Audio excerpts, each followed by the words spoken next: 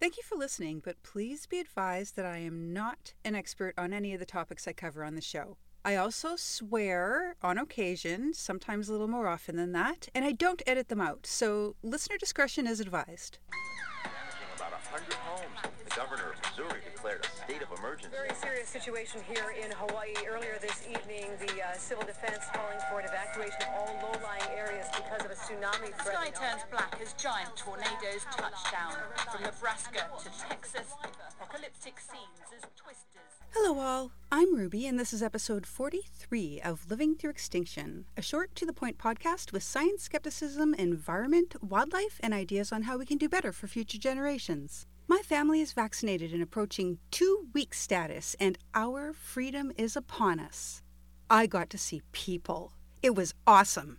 Spent Monday through Friday at Batula Beach with 17 people I hadn't seen in more than a year.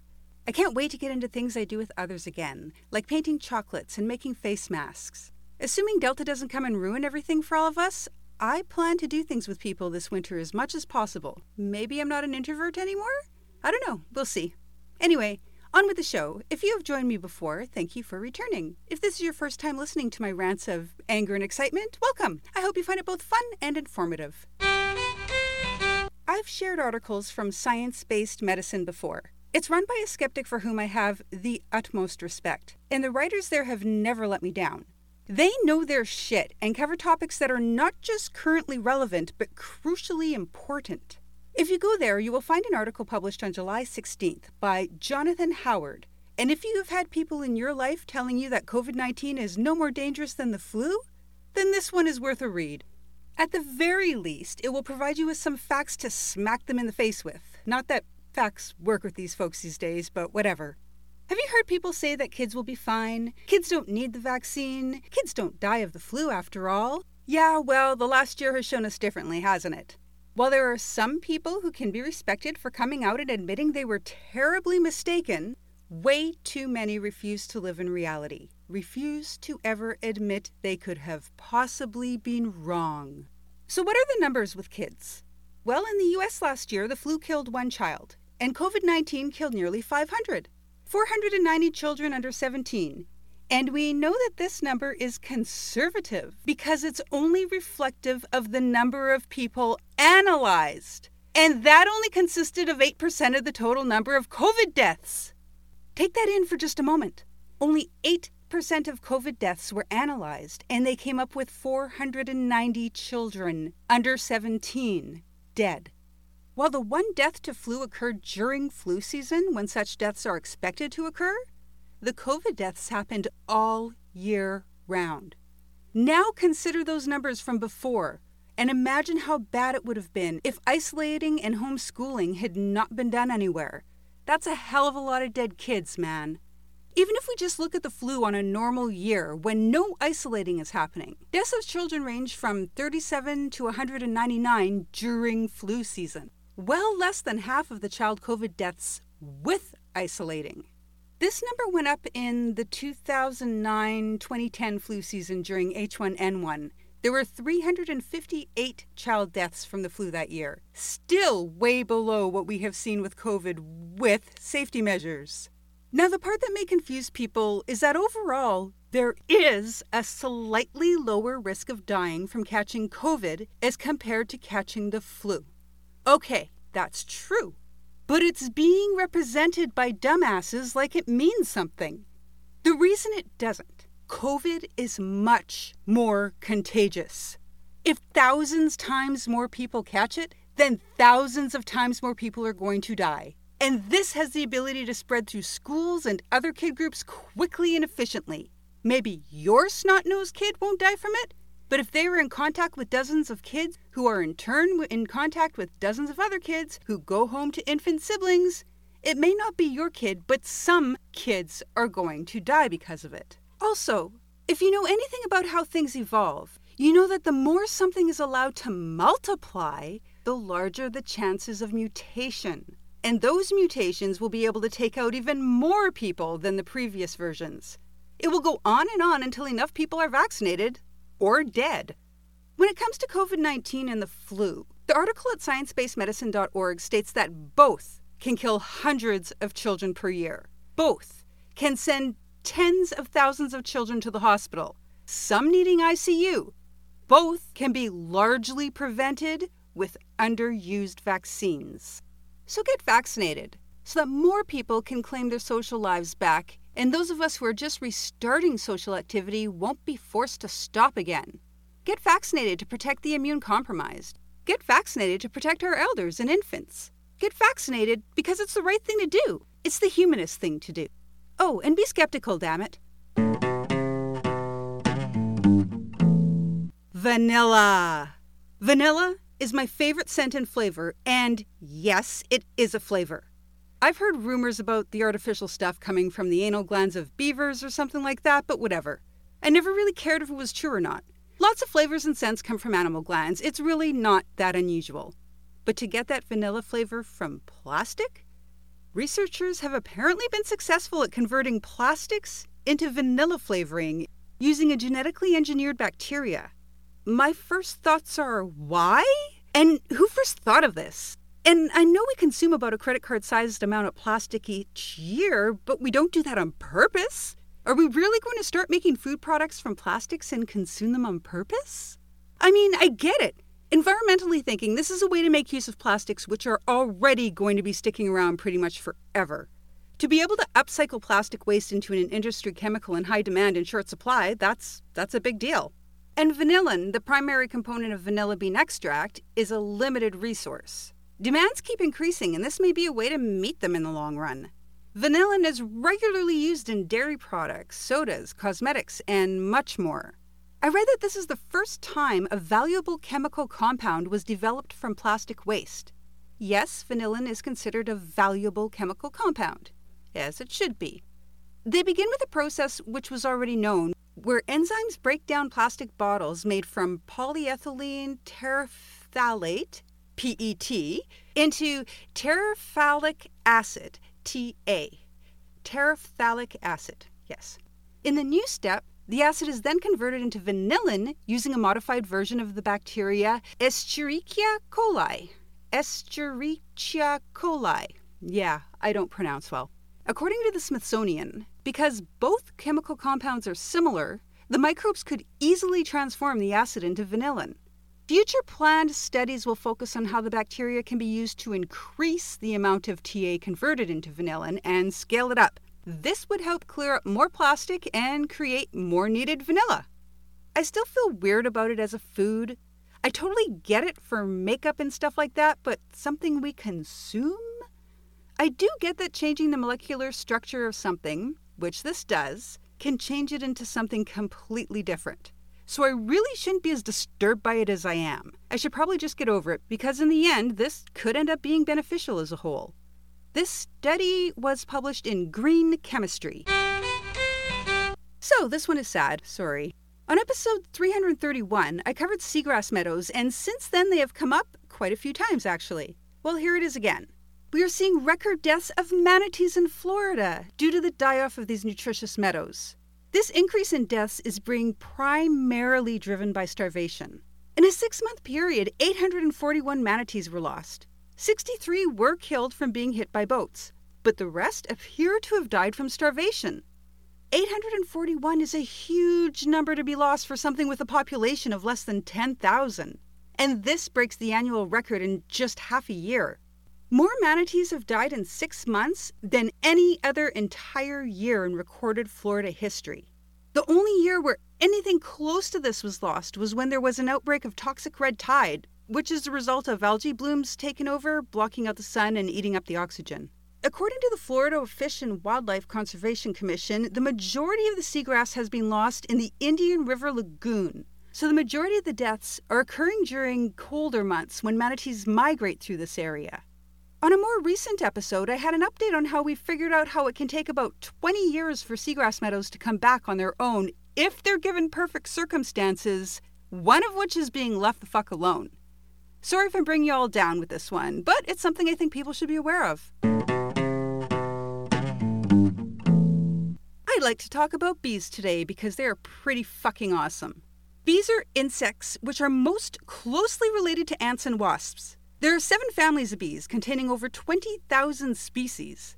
Here in Canada, we have over 180 different species, including one with blue bees and one with metallic green bees. I really want to see one of each of these in person someday. Most bees actually do not make honey, but almost all are still very important to our food security and the maintenance of so many habitats. If you like honey and or honeybees, by the way, especially if you are in Manitoba, follow Rebecca at Prairie Sweetheart Honey on Facebook and Instagram and visit her webpage and sign up for a newsletter at prairiesweethearthoney.com. Bees and other pollinators are worth $215 billion to farmers worldwide. Other pollinators include butterflies, flies, ants, beetles, wasps, moths, and even sometimes bats and birds. But bees are definitely number one. The 7 families have slight differences. Andrenidae, also known as mining bees, are solitary and make their nests in the ground. They are found in temperate regions and mainly active in the early evening as they can't really see at night and they're unable to tolerate the heat during the day. The Apidae family contains 5,700 species, including the bumblebee, honeybees, stingless bees, carpenter bees, and orchid bees. These species live in colonies with one queen and lots of worker bees. A note about the stingless bees. Apparently they're actually cultivated across the world for both pollination and honey production. The Coletidae family are also known as plasterer bees because of the way they smooth the walls of their hives. A secretion from their mouths is spread on the walls and it dries into a cellophane-like lining. I didn't see it stated, but I presume it would be rather weather resistant. There are 2,000 species in this family. While bees of this family may nest in a collective hive, they are mainly solitary bees. Bees of the Coletidae family are found all over the world, and I keep wanting to call them the Coletidae family. Coletidae family. Anyways, it's an interesting name. The Halictidae family are also known as sweat bees. The reason? They like to drink up the sweat off of people as a source of salt. That was one I never heard of before. These are ground nesters and are a lot smaller than most bees. They're found across the world and can be recognized by their metallic sheen. We tend to leave them alone because they're not very good at making either honey or pollinating plants. They sound kind of pretty though. Megachilidae or Megachilidae, I couldn't find which one is appropriate, are solitary bees with extraordinarily large mandibles and heads. They make up 15 to 20% of the total bee population, with 630 species in North America. They carry pollen a bit differently than other bees under their abdomen rather than on their hind legs. This family has the most diverse nesting habits, using mud, gravel, resin, plant fiber, and wooden pulp to build hives.